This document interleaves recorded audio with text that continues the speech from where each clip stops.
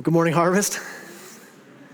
It's good to be here. Hey, why don't you go ahead and grab your Bibles and turn to the book of John, chapter 11. If you don't have a Bible on you this morning, if you'd throw your hand up, we'd love to get a Bible into your hands so you could follow along as we open up God's Word this morning to John, chapter 11. Or if you don't own a Bible, please for sure throw your hand up and take this book, this Bible that we have for you as a gift home with you. But grab a copy of God's Word, open up to John, chapter 11. John chapter 11. As you're turning there, I was thinking about this as I was preparing this sermon, is that every one of us here, I'm sure every one of us loves stories where the undefeatable foe gets taken down, right? I mean, this could go all the way back even to David and Goliath, where the little young David steps onto the field against Goliath, and he has this great victory, and we all cheered for David. In fact, if you're hearing that story and you look over and someone's got a Go Goliath shirt on and they're cheering, like you're looking, what are you doing? We're not cheering for Goliath. We cheer for David.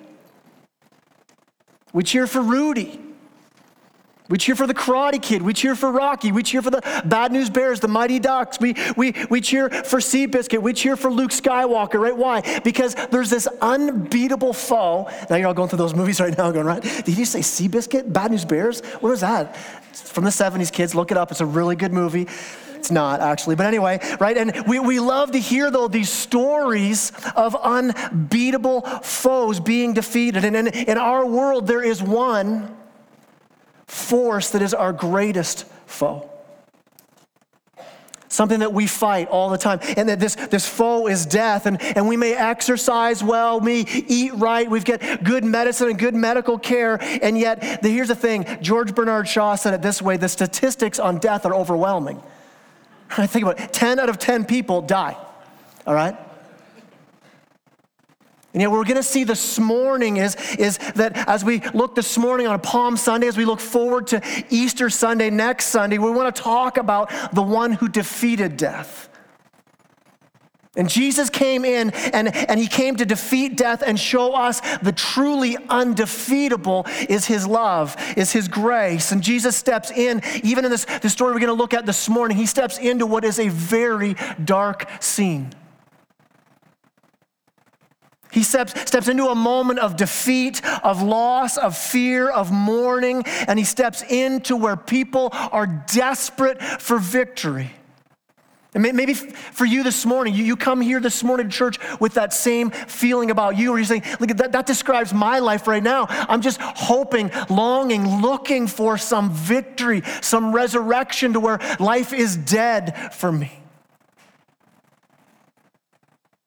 Maybe you've been checking out this whole Jesus thing for a while, and you've been kicking the tires and coming to Harvest and sort of looking and reading. And maybe for you this morning, it's that morning you're saying, listen, I want there to be resurrection in my life. And this morning, I want to take that step where I move from being dead in my sin to being alive in Christ. And I want to follow Jesus this morning. Or maybe for you, you're like, no, I know Christ, but my faith has grown cold.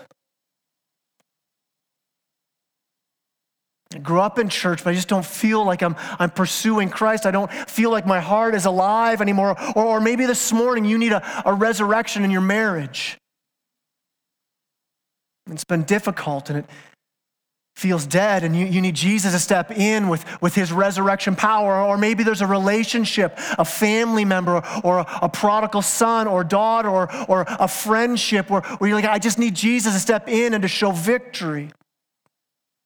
Or maybe for you, it's just the struggles of life. Whether it be, maybe it's finances or work or just stress, and you're uneasy, unsettled. You're wrestling with some things that are uncertain in your life, and you're saying, this morning, I need Jesus to step in. I need resurrection. I need victory. And maybe you don't even come here with a ton of hope. But you're looking for victory. You're looking for resurrection. This morning, I hope as we dig into the word this morning, here's my prayer. My prayer is that we find the source of life, of resurrection, that there is resurrection power, and that we are not called to live as those who are dead. Let me pray before we jump in this morning. Lord Jesus, I thank you that you come with power. And you defeated our greatest foe, death. So we know, Lord Jesus, that there's nothing in our life where the power of your Spirit cannot step in and change dramatically, even this morning. Lord God, I pray for the hearts of all of us here, where there are parts in our lives, Lord, whether it's sin that's defeating us, whether it's just the circumstances of life. Lord Jesus, would you step in this morning in a way that only you can? Would you take your word and make it alive? God, would you change us this morning? And I pray this in Jesus' name. Amen. Well, as we jump in here into John chapter 11, here's our first point for this morning. Our life will have trials. Our life will have trials. Now, this isn't earth-shattering news for anybody. No one's like, wow, I didn't know that. Thanks, Pastor Kai. Listen, we know this, that life can be hard. Over the last 2 Sundays, Pastor Lee brought a phenomenal message speaking to when we suffer.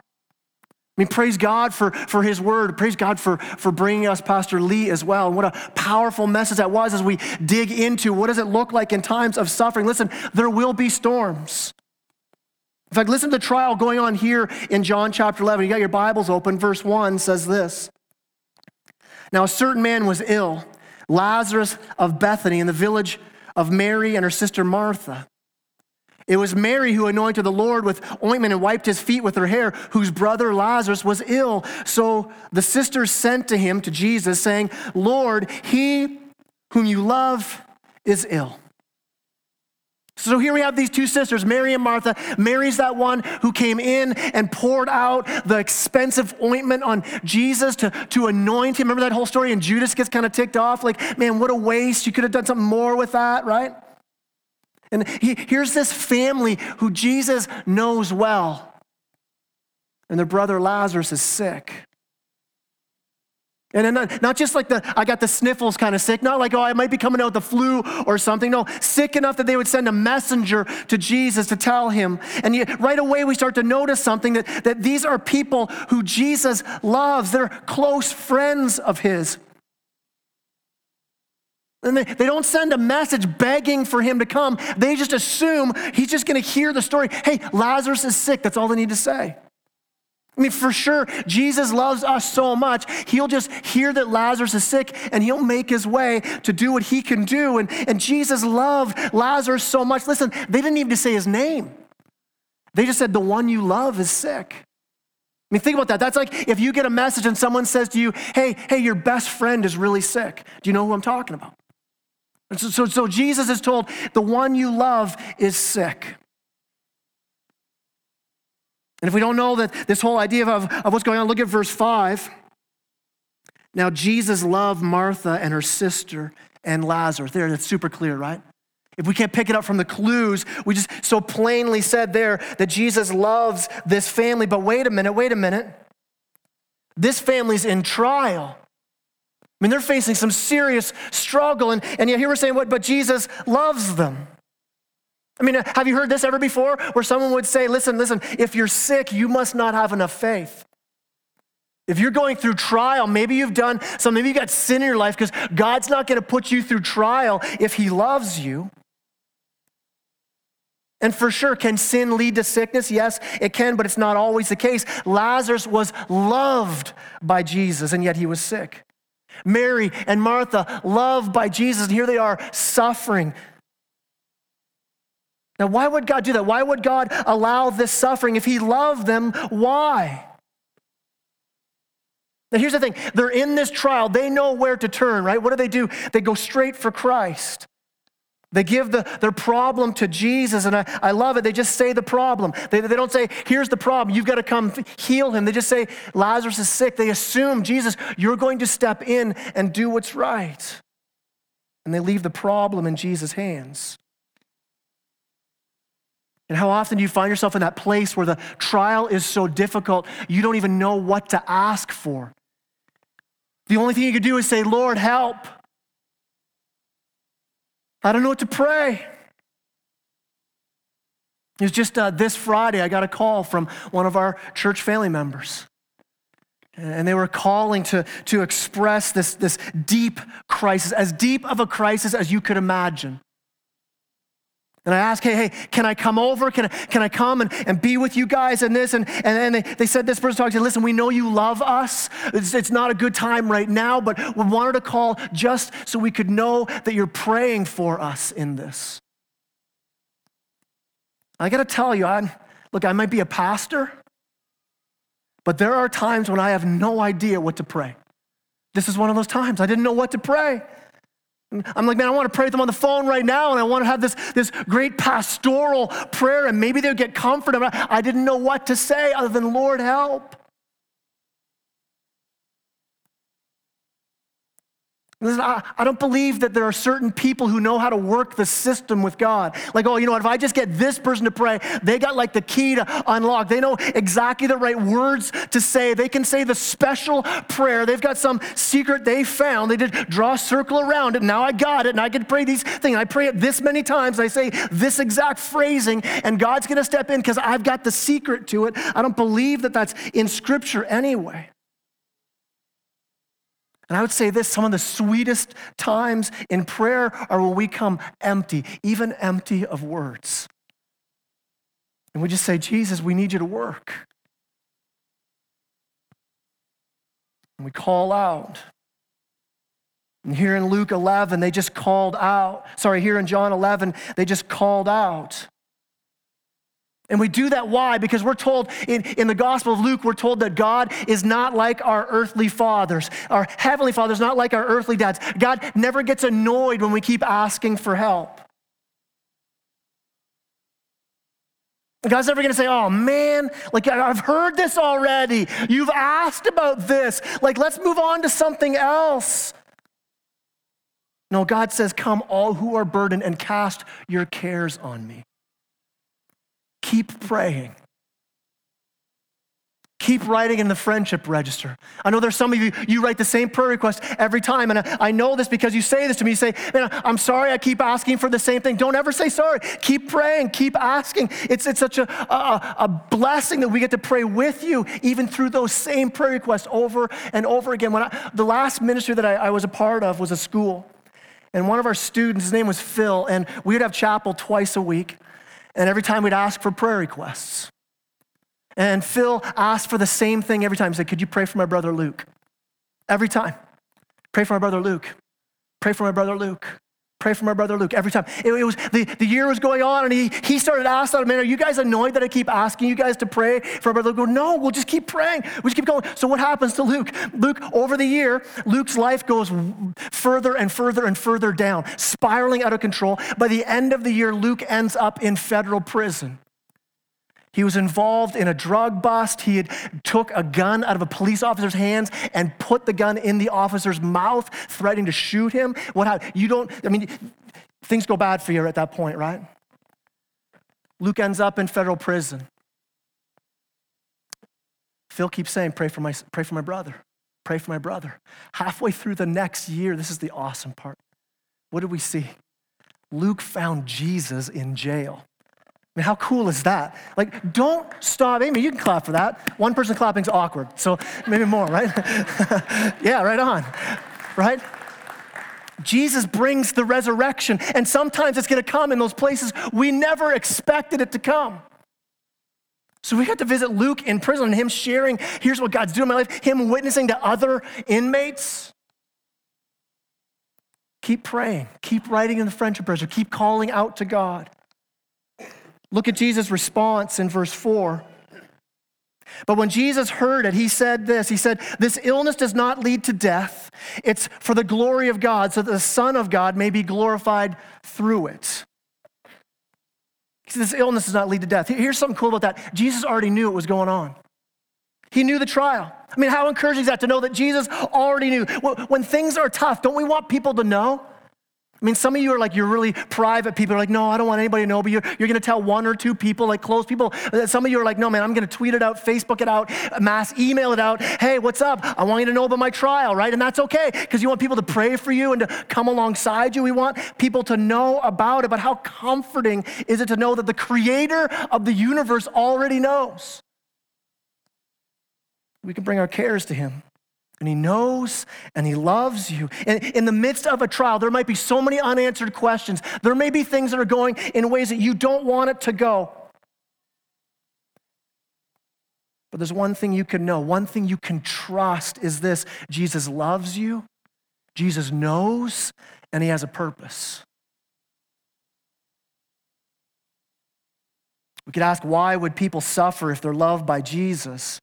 What could the purpose be? Well, he said something interesting in this verse. You see what he says there? He says, what is this all about? It's for the glory of God, that the Son of God may be glorified through this trial. He gives them hope. He says, here's your hope. This isn't going to lead to death, but he doesn't give them the whole story. I mean, rarely we get the whole story, but he does give them hope, and he gives them a purpose. He says, here's the purpose of all of this. It's for the glory of God. It's so that Jesus will be glorified. Now, when we say that God's glorified or Jesus glorified, that's kind of a Christian word. What's that mean for God to get glory, to be glorified? Well, being glorified, really all it means is to exalt something and to make that something amazing in the eyes of those who are seeing it. That's how we glorify things. We do it all the time. We glorify sports teams. We glorify our stuff. We glorify a band. We might glorify a restaurant. Man, you got to try this restaurant. It's so good. That's us glorifying it. And Jesus is saying here, this tragedy is going to show you and those around you how awesome I am. I mean, it's so important because we need to get a hold of that. Why would they be going through this suffering? Because here's what Jesus does next. Look at what he does. Verse 6. So when he heard that Lazarus was ill, he stayed 2 days longer in the place where he was. Then after this, he said to the disciples, let us go to Judea again. Now, wait a minute. Did you catch what's going on here? Jesus loves Lazarus and Mary and Martha. Lazarus is sick and dying. Mary and Martha are distraught. And so what does Jesus do? Hangs out for a couple days. He doesn't do anything. He doesn't act at all. Listen, I would never say that I'm the greatest pastor in the world, but I do get this. If somebody calls me and says, listen, my so-and-so is dying in the hospital, would you come to the hospital? Yeah, I might get there sometime this week. I mean, we wouldn't do that, right? Or take it one step further, take it to somebody who you deeply love and know. If my wife calls me, if Libby phones me and goes, Kai, I need you to call me right away. And I go, well, let me see if I can pencil you in for Thursday, right? It's not a good thing to do, right? I haven't married that long, but married long is no bad plan, right? So what's going on here? I mean, think about what was going on for Lazarus as he's sick. And he said, did you tell Jesus? Did you send the message to Jesus? Yeah, we sent it to him. Well, where is he? I mean, think about Mary and Martha. Where's Jesus? We asked for him to come. I mean, he heals strangers. Think about what the friends around them were probably saying. In fact, you don't have to wonder. Flip over to verse 37. You can read what those around them were saying. Verse 37, but some of them, these are the mourners that are with them, said, could not he who opened the eyes of the blind man have also kept this man from dying? I mean, there are so many lies that bombard us about God when we're in trials. And these lies can come from people around us, from our own hearts, from just as we start to think through what's going on. Maybe God's not powerful enough to work here. Maybe God doesn't love me. But listen, there's another perspective here. God is almighty. God does love you. He does see your trial, but he also sees a bigger picture than we see, a bigger picture than we could ever imagine. In fact, Oswald Chambers said it this way. He says, sometimes it looks like God is missing the mark because we're too short-sighted to see what he's actually aiming for. Sometimes think, God, you're missing it here. And God's like, no, I'm not even aiming for that. I've got something deeper, something greater that I'm aiming for. In fact, look at verse 6 again. It says, so when he heard Lazarus was ill, he stayed 2 days longer. It says, so, therefore, because. It's because he loved Mary and Martha and Lazarus that he waited. He had a plan. He had a purpose. God's timing is absolutely perfect. And this can be one of the hardest things for us to do in the Christian life. It is so hard to wait when it seems like God isn't acting. And I want him to act, and I want him to do it this way, the way I think's the best way. But what happens when God doesn't act? What happens when he doesn't follow my timetable and how I want things to go? Here's the truth. God is never late. God is never early. God is always arriving precisely when he needs to. God's never late. God's never early. He always arrives precisely when he needs to. It's not like God is up in heaven, unaware of what's going on, kind of just chilling out with angels who are worshiping him. He's up there also like, oh, wait a minute. Kai prayed a little while ago about something. Totally forgot.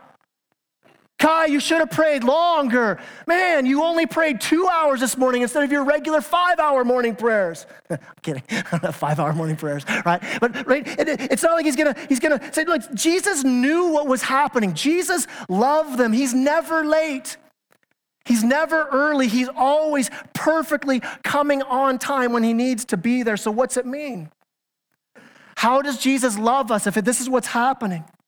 We need to understand what love really means. Love means this. It means giving us what we need most. And what we need most is not just healing. We need most is to fully experience the glory of God. Love means this, that Jesus is going to bring to us that which brings us our fullest and our longest and our deepest joy. Now, what will give us that? What gives us our fullest joy, our deepest joy? Seeing, experiencing, treasuring Jesus Christ. That's what he's saying here. Because God is the greatest treasure in the universe. So the most loving thing for him to do is to show us that treasure, is to reveal himself to us. And so Jesus, because he loves them, willing to allow them to walk through this horrible trial. Why? Because he wants to give them something greater. That they would find their complete and total satisfaction in Christ alone. And so often God's gonna bring us to that end of ourselves where we no longer can hold on our own. It's beyond our grip. Why? Because beyond that, we get to see his glory, that our eternal hope is in him alone. And sometimes we need to realize through trial that my hope isn't in these finances that I'm losing. My hope isn't in my health. My hope isn't in these relationships around me. And so God, rather than letting us build our life on these unstable foundations, these things that are broken foundations, he's showing us, listen, your ultimate good, your ultimate joy, your ultimate hope is found in him alone.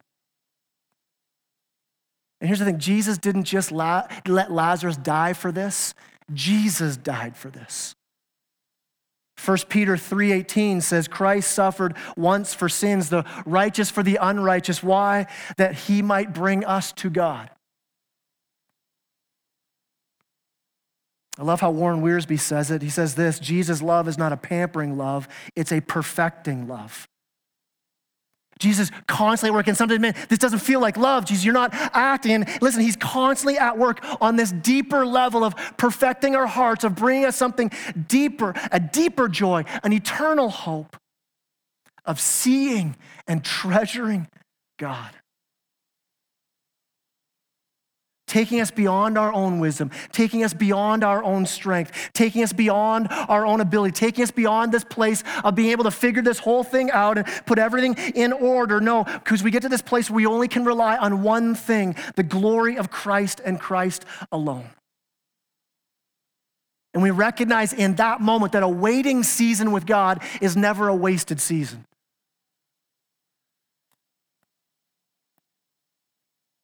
Jesus knew the most loving thing he could do for his friends was to open their eyes so they could see that he's the promised Savior they've been waiting for. It's the greatest gift he could give, that we could see God more clearly.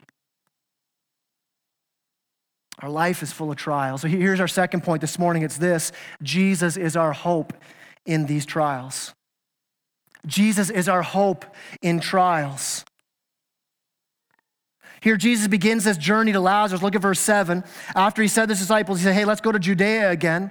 The disciples said to him, Rabbi, the Jews were now seeking to stone you, and you're going to go there again.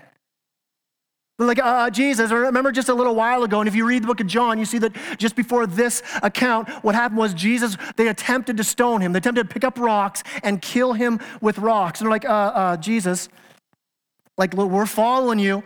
We get that. You're in charge. You're the rabbi. You're our Lord. Is this a great idea? To go back to that place where they want to kill us? And Jesus says this in verse 9. He answered, are there not 12 hours in the day? If anyone walks in the day, he does not stumble because he sees the light of this world. But if anyone walks in the night, he stumbles because the light is not in him. Jesus saying, listen, you're walking in the light. He's not talking about physical light anymore. He says the light that is in you. He goes, you're following me. You're walking in God's will. And when you're following me, you're completely in my hands. And sometimes we're called to such difficult places. But listen, when you're called there by Jesus, let's just do it. I mean, forgive that person, but it's so hard. We step out because listen, I'm walking in the light. I'm going to forgive. We stand up for the truth. We take that step of faith. We act out in generosity. We rest our lives on the promises of God's word. In fact, I was listening to a sermon just this week on this passage by a Romanian pastor. And he was a pastor in Romania in the 60s and 70s when Romania was under communism. And he said this. He said, in Romania, if you could have given me 5 Christians who were not afraid to die, not afraid to preach the gospel, I believe with all my heart we could have taken over Romania for the kingdom of Jesus Christ. Here's the problem. He says, I believe if we only had 5 people. He's saying, listen, it doesn't matter how many Christians we gather up. It doesn't matter how many Christians fill the church. It doesn't matter how many Christians join the mission that we're called to. He says this, if they're afraid of death, if they're afraid of loss, they will accomplish nothing. Listen to what he's saying. Listen, Harvest Muskoka, it doesn't matter how big we get as a church. It doesn't matter. I mean, maybe you've heard, man, I can't believe how that thing's growing in Little Muskoka, and look at that church. It doesn't matter. It doesn't matter how many people we cram into this room. If we have fear, if we have fear what we will lose if we step out into the light on mission with the gospel, if we have fear for what we lose, if we have fear, we are completely ineffective. We're walking in the dark. We want to see Muskoka and Perry Sound and the world turned upside down for the gospel. We step out into those places that seem so difficult. Why? Because the safest place for us to be is in the center of God's will. To lead our families, to love our spouses, to serve, to follow Christ wherever he leads. I mean, can you get to a place where you say, listen, I don't need comfort. I don't need safety. I don't need convenience. I need obedience. I need to be where Jesus is. Jesus goes on, verse 11. After saying these things, he said to them, our friend Lazarus has fallen asleep, but I go to awaken him. Now, I was using a common phrase in that time where you wouldn't say somebody dies, you say they've fallen asleep.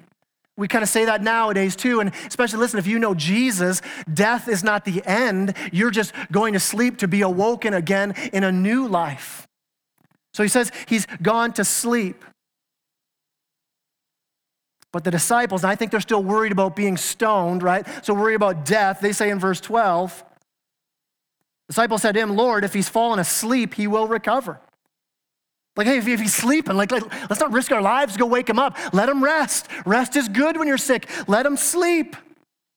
And then Jesus gets super clear and blunt. Look what he says in verse 13. Now, Jesus had spoken of his death. They thought he meant taking a rest and sleep. Jesus told them plainly, Lazarus has died.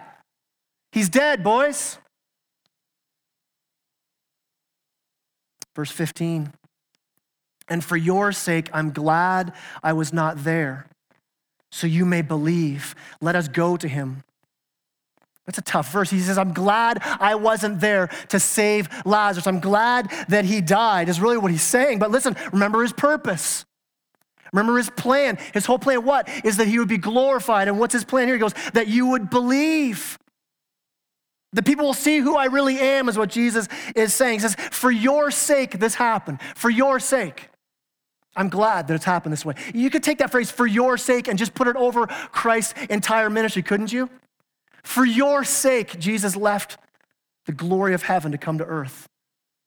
For your sake, he was persecuted and suffered. For your sake, he was beaten and tried and hung on a cross. For your sake, he rose again from the grave. And he's at work right now for your sake, for his glory, for your good. Look at Thomas's response when Jesus said, let's just go. We're going now. And Thomas, called the twin, or this guy we call Doubting Thomas, look what he says here though. Said to his fellow disciples, let us go that we may die with him. That's awesome. I love that, right? I can imagine you're in heaven hanging with Thomas. Hey, Thomas, remember you were the doubter? He's like, really? John 11, man, verse 16. I'm the one who said, let's go. It's such a great verse. You go, okay, we're going to do this. Let's roll. So Jesus shows up, verse 17. Now when Jesus came, he found that Lazarus had already been in the tomb for 4 days. 4 days, Lazarus has been dead. Now this is important. In Jewish tradition, they believed this. They had this belief that when somebody dies for 3 days, the spirit kind of hovers over them. Right? Kind of like Princess Bride, they're not really dead. Remember that, right? They're not totally dead yet. But by the 4th day, they believe then, man, now you're totally dead. You are fully dead. Mostly dead? No, you're way dead, all the way. The great enemy of death had seemingly won. You know, we're going to see here that Jesus conquers death. We're going to see him do it here in John 11. We're going to see him then carry on and through his own death, conquers death forever. So as Christians, we don't have to fear death anymore. Because here's where the rubber meets the road, isn't it? Like it's not about, oh, here's a belief system there you can feel better during your day. It just helps me out in my life. I could care less about feeling good about what today has. I want to know what happens at the end. I don't care about some self-help thing or some religion that makes me feel like a good person. I want to know what happens after death. I mean, the world tries to put lipstick on a pig with this, don't they? They keep saying, no, like your memory lives on. Oh, she's still with us in spirit. Right? Celine Dion belts out, right? My heart will go on. Remember that, right? Yeah, I'm pretty much like Celine Dion. I get it. Like, oh, Celine Dion, it's so beautiful as you sing that. No, it's not. You die, but your heart apparently goes on. What does that even mean? I remember watching Titanic, remember? And Jack, he lets go, right? And he's getting Rose can't pull it. There's enough space on that thing. He could have got up there, don't you think? But Rose like, okay, see you later, right? And he dies. The song is sung. It's so beautiful, really. I mean, what's the point? I don't care if my heart goes on. I want to have a firm hope. What happens after I die? And Jesus comes and gives us that hope. That through his death and his resurrection, we don't have to face the punishment of death for our sin. Because Jesus took on that punishment for us. He guaranteed new life in his resurrection as he conquered sin and death. And if you put your faith in Christ, where this morning you say, you know what, I've given everything else up to follow after Jesus. Listen, you don't need to fear death. You know what the next world holds for you. You will die once, but then you'll be risen again and spend eternity with Christ. You won't die the second death, as Scripture calls it, for those who don't know Christ, where not only do you die now, but you die again, eternally separated from God for eternity in hell. But through Christ, there's new life. And listen, this isn't just something we made up so we can feel good on a Sunday. Like you come here every week and I kind of go, hey, the resurrection, huh? Go have a good Sunday, right? No, that's not it at all. There's a truth to this. There's a reality to this. A fact you can put your trust in, that Jesus died and rose again. And so what does Jesus do? Jesus begins to press in on Mary and Martha about this. Verse 17, Jesus came, he found Lazarus had been in the tomb for 4 days. Verse 18, Bethany was near Jerusalem, about 2 miles off, and many of the Jews who had come to Martha and Mary to console them concerning their brothers. So when Martha heard Jesus was coming, she went and met him, but Mary remained in the house. And Martha said to Jesus, Lord, if you'd been here, my brother would not have died. She starts off in despair. Lord, if you'd been here, if you had come earlier. How often do we live our lives in the if world? If only I had. And we spend so much time living in the past, living in regret, living in despair. If only I had done this, if only I had said that, if only I hadn't done this, if only I was more like this. And it's a life of despair, a life of regret, looking back. And I'm telling you, Satan so desperately wants to keep you looking in that direction. He wants you to keep looking at your past.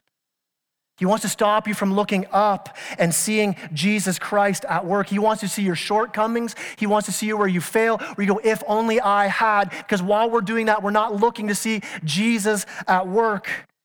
And praise God, Martha doesn't stay in the if. She then moves on to this amazing statement in verse 22.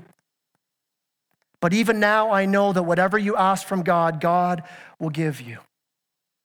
Faith pours in. Jesus says to her in verse 23, your brother will rise again. And Martha said to him, I know he'll rise again in the resurrection on the last day. Because I know that. Like, I know my Bible, Jesus. I know there is a resurrection coming. I'm sure all those around her, what do you do when you're consoling people? When people die in the Lord, you're going to see them again. They're in heaven now. I can't wait to be reunited. She's like, I get that, Jesus. But it's not working right now. It's not taking care of this pain. It still hurts. But Jesus wasn't talking about someday he will rise again. He was talking about today, that there's going to be victory and resurrection today.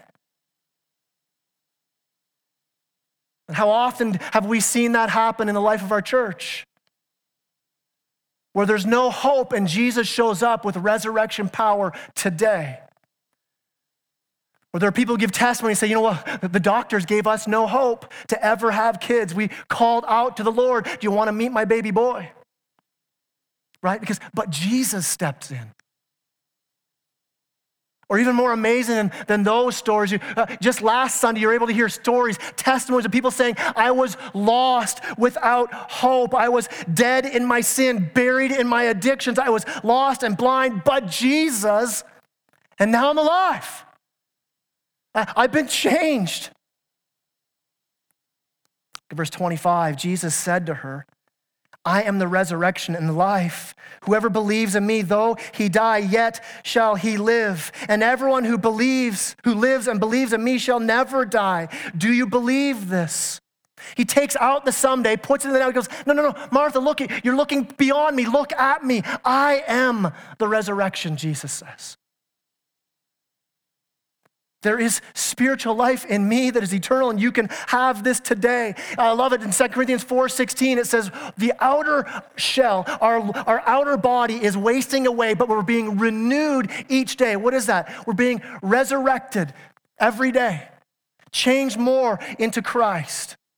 Any of you feel the effects of that outer wasting away? Anybody? Anyone with me on this one? You're so wasting away, you can't even raise your hand. That's how wasted away you are, right?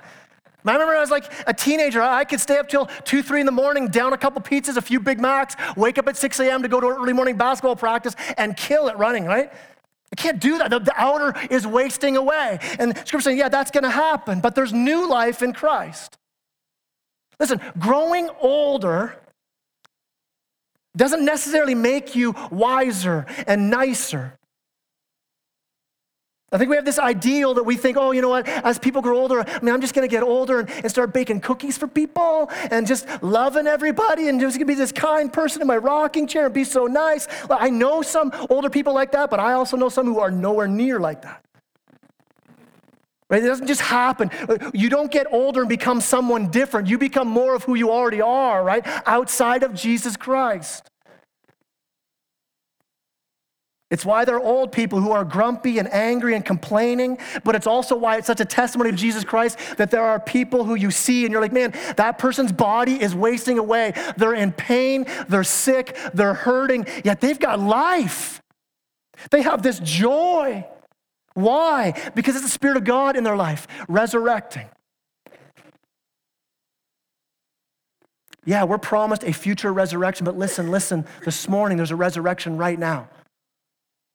You can be made new today. Now, are you experiencing that resurrection today? Or do you find yourself growing more bitter, more cold, more fearful, more falling into sin? Listen, here's the great news of Jesus today, of God's word this morning, that Jesus is in the business of making new creations, that there is resurrection power for you today. He is the resurrection of life. And he asked this, do you believe this? He asked Martha, do you believe this? He asked you this morning, do you believe this? Not does your church believe this? Not do your folks believe this, not do the people around you believe this, not did you used to believe this, but right now, do you believe this? Martha believes. Verse 27, she said to him, yes, Lord, I believe that you are the Christ, the Son of God, who's coming into the world.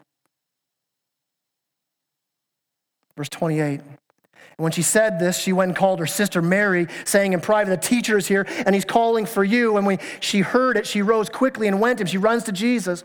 Now, Jesus had not yet come into the village, but was still in the place where Martha had met him. When the Jews who were with her in the house, those who were mourning with her, consoling her, saw Mary rise quickly and go out, they followed her, supposing that she was going to the tomb to weep there. Now, when Mary came to where Jesus was and saw him, she fell at his feet, saying to him, Lord, if you'd been here, my brother would not have died. Sounds familiar? Right? Same thing Martha said. This isn't something they were just kind of thinking. This is obviously something that over the last 4 days they've been talking about. Man, if Jesus had only been here, he wouldn't have died. Verse 33, when Jesus saw her weeping, and the Jews who had come with her also weeping, he was deeply moved in his spirit and greatly troubled. This phrase there, greatly troubled, it's actually a really strong term. In fact, literally it means he snorted like a horse. That's kind of the picture, the word picture of that word in the Greek, is that he was angered by this. He's angry. He's angry at sin. He's angry that sin came in and vandalized the peace, the shalom of creation. He's angered that sin now is hurting his friends.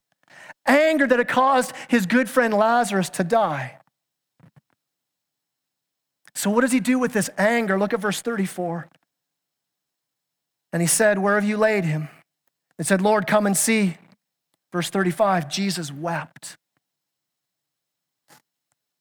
He's angered by sin. Listen, we should sometimes feel that same anger, shouldn't we? When we see injustice in the world, Jesus is the only one who has the ultimate right because he had no cause for the sin, and he's angered by it. Where does he take it? He goes and he weeps. It doesn't say he cried. It says he wept. This isn't just a little cry. This is sobbing uncontrollably, gut-wrenching weeping. But we could stay on that verse forever, couldn't we? That Jesus Christ, the creator of the universe, the Lord of our life, that Jesus, who is 100% God and 100% man, he's felt our pain and understands our pain to the point that he's weeping. I mean, Jesus gives us such a great example here, doesn't he? We don't always have to be the strong one. We don't always have to come in with all the right answers. There are times when you're walking with somebody through pain and suffering where it's the most appropriate thing to just weep with them. There might be more spoken in that moment of weeping than you ever could say with words. So I'd ask this, have you wept? Have you wept over people's hurts and pains? Have you ever wept over sin? Sin that you see in our world? Have you wept over the sin in your own heart? Have you wept over the sin and the brokenness and the hurt of our community?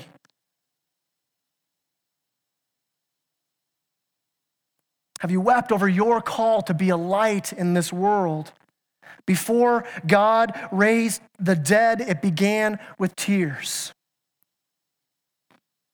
Here we go, though, verse 38. Then Jesus, deeply moved again, came to the tomb, and it was a cave, and a stone lay against it. And Jesus said, "Take away the stone." Martha, the sister of the dead man, said to him, "Lord, by this time there will be an odor. He's been dead for 4 days." This is a hot climate. So what they would do when you die, they would wrap your body in all these linens and all these spices to try to keep the body from not stinking. She's like, "It's been 4 days." I grew up in church as a kid. I remember the old King James. Anybody remember that? This verse in the old King James is great. It says, "He stinketh." I love that, right? Don't open up, he stinketh. Trying to make stank sound very, stinketh, right? What are they doing? They're still struggling, aren't they? Martha says, "Okay, this is great. Jesus, I'm glad you're here. You're going to bring the resurrection. But wait.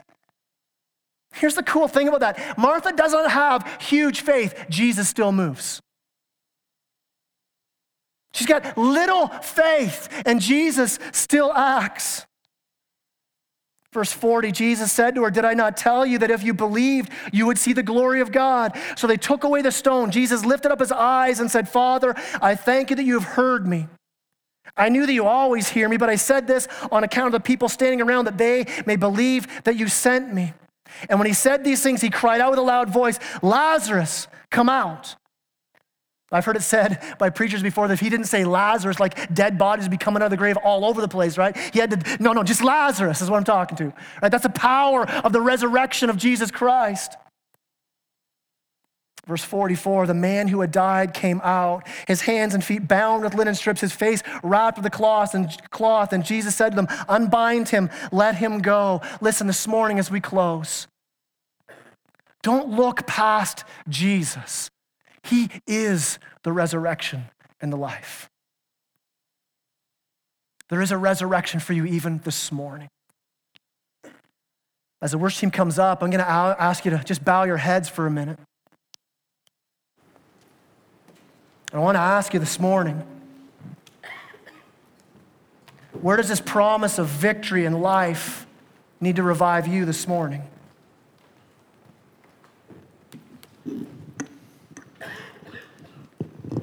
Maybe this morning your soul is dead. You've been coming to church, you've been checking it out for a while, but you've never made that decision to say, I do believe that you are the resurrection and the life, and I want to put my whole hope and trust and life in that. I want to follow you, Jesus. Listen, there is no life apart from Jesus Christ. So maybe that's you this morning. You say this morning, I want the resurrection to happen today in my life. I want to trust in Christ alone because I believe.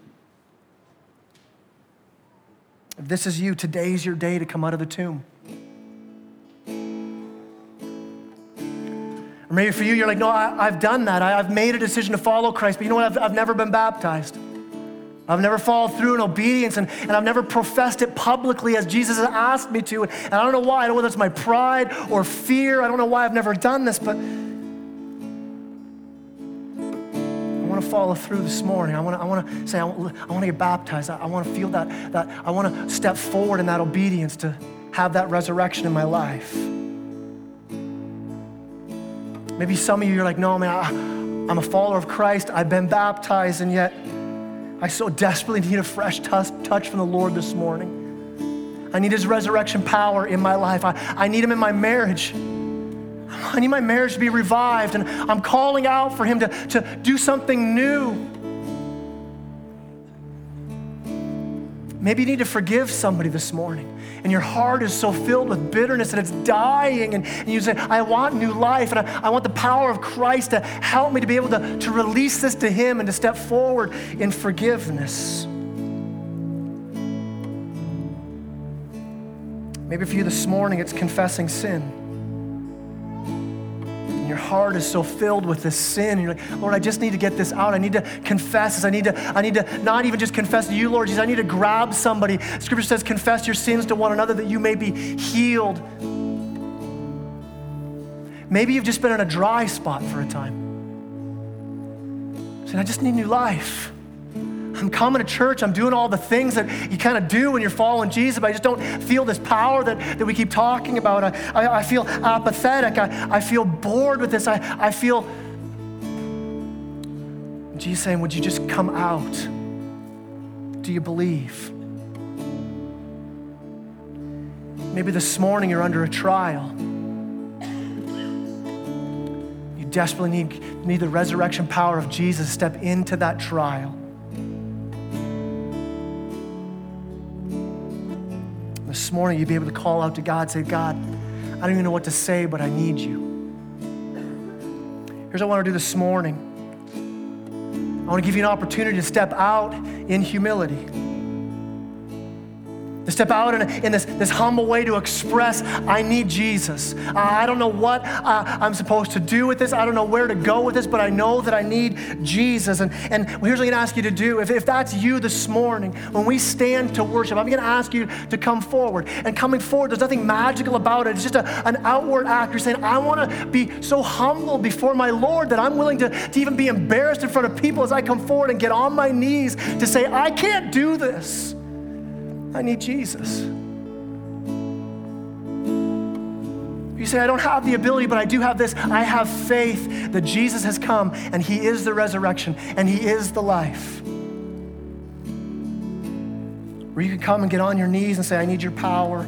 I need your presence. I need your resurrection in my life. I need your glory to be revealed this morning, Lord Jesus. Here's the message that they sent to Jesus. They said, Jesus, the one you love is sick. Notice they didn't say, Jesus, the one who loves you. Listen, Jesus acting on your behalf. It's not about how much you love him, about how much you're obedient to him. Listen, you step out in faith because you trust that Jesus, you love me. My half-hearted love for you will always only be half-hearted. But Lord Jesus, I want to step forward because you love me. You adopted me. You changed me. And you can call out in faith on the one who's poured out his love on you. Let me pray.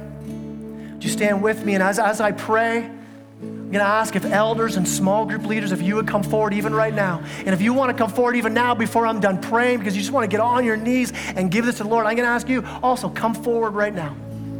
Come forward now to leave this at the cross. If you need to grab one of these people up here and say, I got to pray with you. They're going to be right up here. They're going to come right up along the front here. If you need to pray with somebody, they'd love to pray with you. Let me pray. Lord God, I thank you. I thank you that your glory is so revealed in the resurrection. And that even this morning, God, you're wanting to do a work of resurrection in the lives of those of us here, God. And that you can do it, Lord. That because of your death in our place, because of your resurrection, that there is new life. There's new life for those who are lost in sin this morning. If only they come forward and say, Lord, I want to follow you. That you can take hearts that are hard and bring new life to them. That you can step in trials and bring healing and hope and joy that's deeper than anything we've ever experienced. Lord God, I pray for that this morning. And we trust you that you can do this, Lord God. And I pray this in Jesus' name. Amen.